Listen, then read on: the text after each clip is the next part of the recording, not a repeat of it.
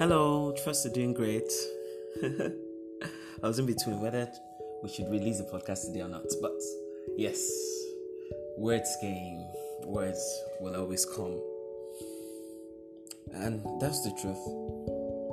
I remember being on the board for high-end recruitment, and remember calling some of the, C-suite managers to give recommendations on what they knew about their clients who were vying for some of the positions there.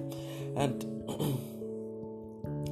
I remember speaking to a woman, and she said, I called her, "Hello ma'am, please can you spare some 5 minutes? I'd like to make some inquiries about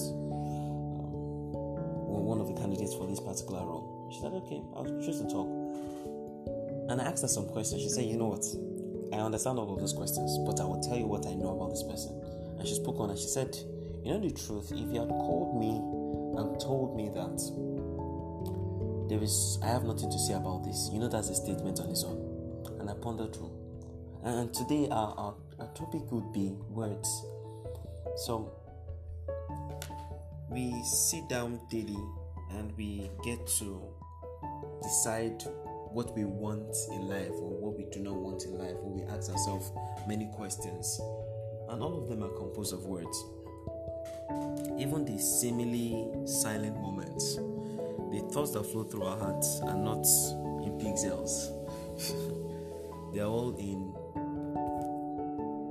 beats of words, and one way or the other, those words go in and out of our mental faculty.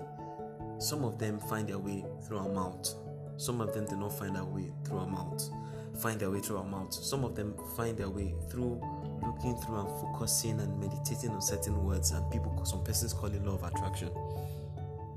But however, I want to channel this, relate it directly to many areas of our lives, and I'll pick the first one, which is very key, and that's cooking.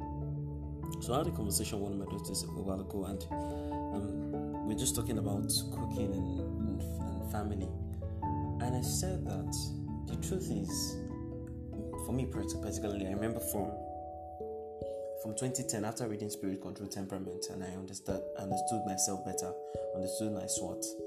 It just helped me. And how did I harness it? I harnessed it in the area of cooking. So I can tell that I'm using the same hot plate, or I'm using this stove. So for a particular semester, I actually did a time allocation. So how long will it take for me to cook each meal? Took note of every one of them. So when this sauce is ready, when this water is ready, how long will it take? So I come back from a lecture, I come back from a meeting, and look at time. Can I still make it? So it's not that I'm not sure whether food will get ready in time and good time. These are principles that will engineer the words. I want to eat by 8:30 p.m.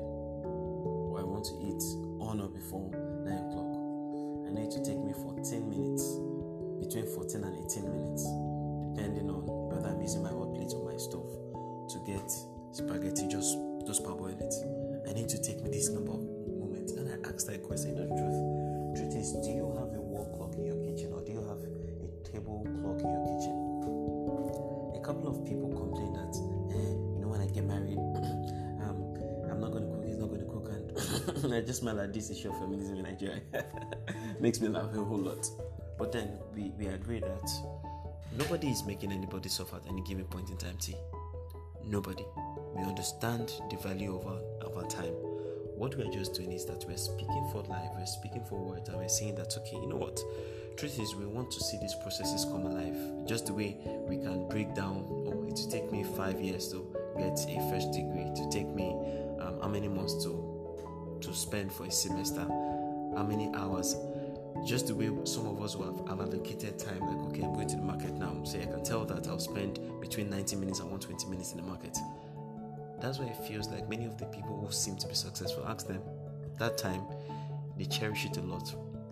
As a matter of fact, if you would spend more time looking through and just taking time to plan, that's how many minutes does it take me to cook this particular meal?